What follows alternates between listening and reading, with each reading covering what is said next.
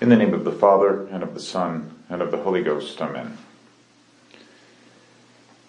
And they walked in the midst of the flames, praising God and blessing the Lord.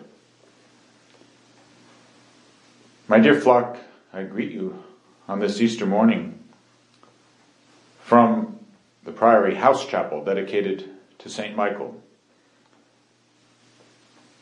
A tiny chapel which most of you have never seen.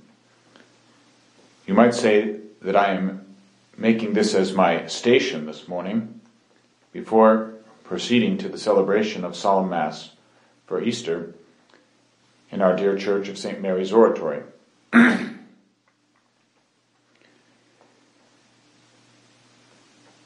The words that I quoted to you at the beginning of the sermon come from the 3rd chapter of Daniel. This 3rd chapter is very well known to all those who recite the divine office. Its most celebrated passage is the part known because of the word that begins it in the Holy Latin version, the Benedicite. It is a canticle which is sung, the office of lauds, on Sundays and feasts. It is the words of the 3 men thrown into the fiery furnace, who, as we are told, walked in the midst of the flames, praising God and blessing the Lord. Another part of this canticle is sung on Ember Saturdays, the Saturdays on which, from the most ancient times, priests and all the lower orders were ordained. On Holy Saturday, this 3rd chapter of Daniel is the last of the 12 prophecies, which are read before the blessing of the baptismal font.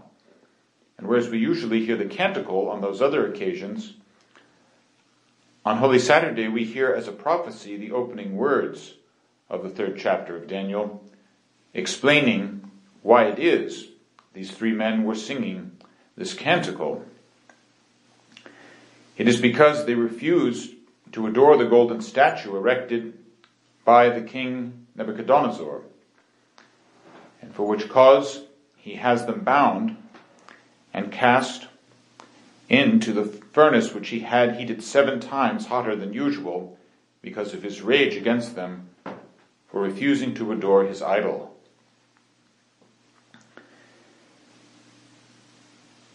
All of the 12 prophecies speak especially to catechumens of the grace that they are about to receive in baptism.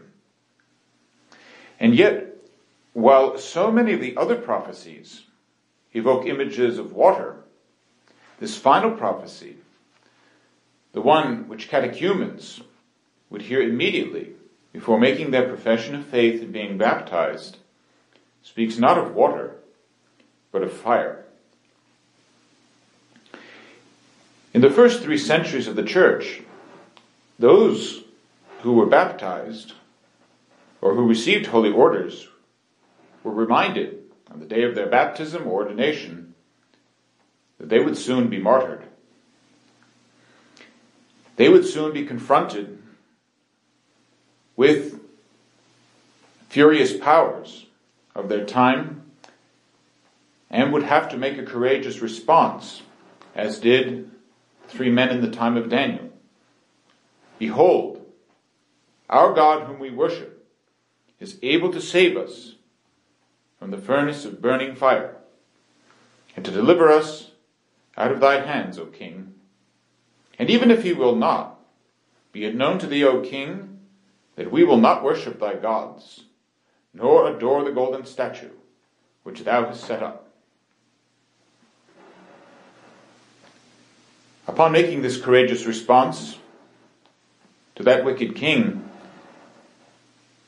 we are told immediately then these men were bound and cast into the furnace of burning fire with their coats, their caps, their shoes, and their garments. And they walked in the midst of the flames, praising God and blessing the Lord.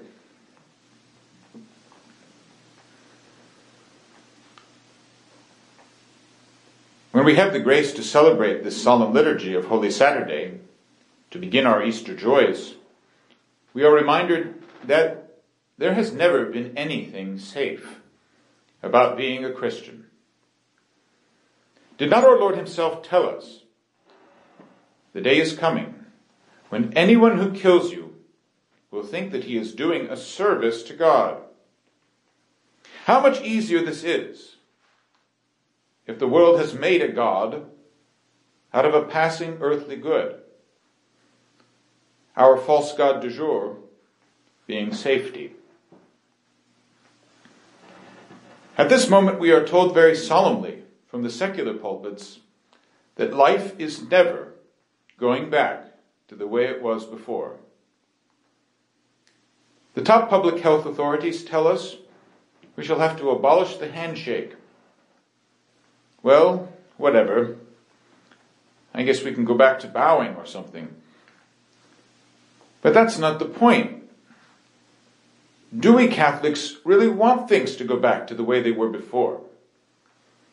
If the new ideology of social distancing means we shall never again have people crammed into satanic concerts and other lewd performances, I will not be the first to shed a tear, unless one of joy.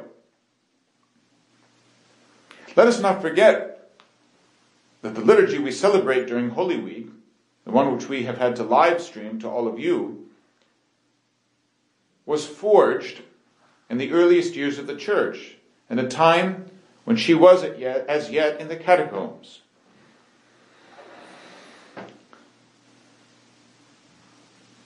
I must tell you, my children, that I do not believe that the end of the world is to come as yet. I believe in the promise of Our Lady of Fatima that after these dark times we shall be granted a period of peace. What peace could that be? Not the peace that the world can give. No, only the peace of Christ.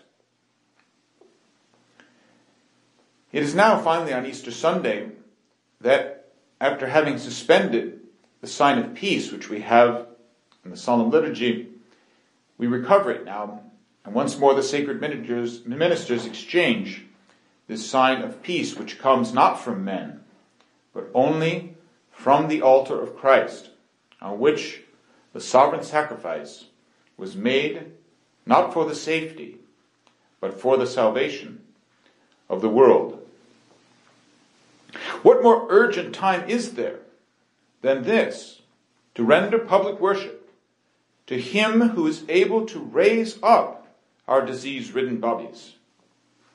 Our commonwealth is in heaven, says St. Paul, from whence we await a Savior, who will change our lowly bodies to be like His glorious body, by the power which enables Him even to subject all things to Himself. If now you are risen with Christ, says the Apostle, seek only the things that are above, and not be any more mindful of the things of earth. In this world we shall only have tribulations, but our Lord tells us, have confidence. I have overcome the world. What is the victory that overcomes this world, if not our faith? At this time, when we are called more than ever to make a very courageous act of faith, let us not doubt that the Church shall emerge victorious from this time of darkness. Things will not go back, ever, to the way they were before. No, Christ shall bring us out of this time of obscurity, this time of terrible discouragement. We shall recover all of our holy churches, and the sacred liturgy, the liturgy of all ages, shall be celebrated solemnly throughout the world. Even if we have times of terrible persecution to come, that will not impede us from giving due worship to God in the way He has ordained, just as we did in the first 3 centuries of the Church, when the persecutions were the most ferocious. Let us place then all of our intentions before our Blessed Lady, the first to lead us in rejoicing.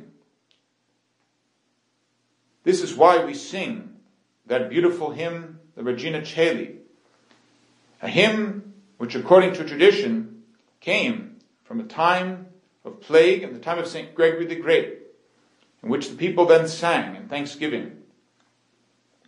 Queen of heaven, rejoice, Alleluia, for he whom thou didst merit to bear, Alleluia, has risen as he said, Alleluia.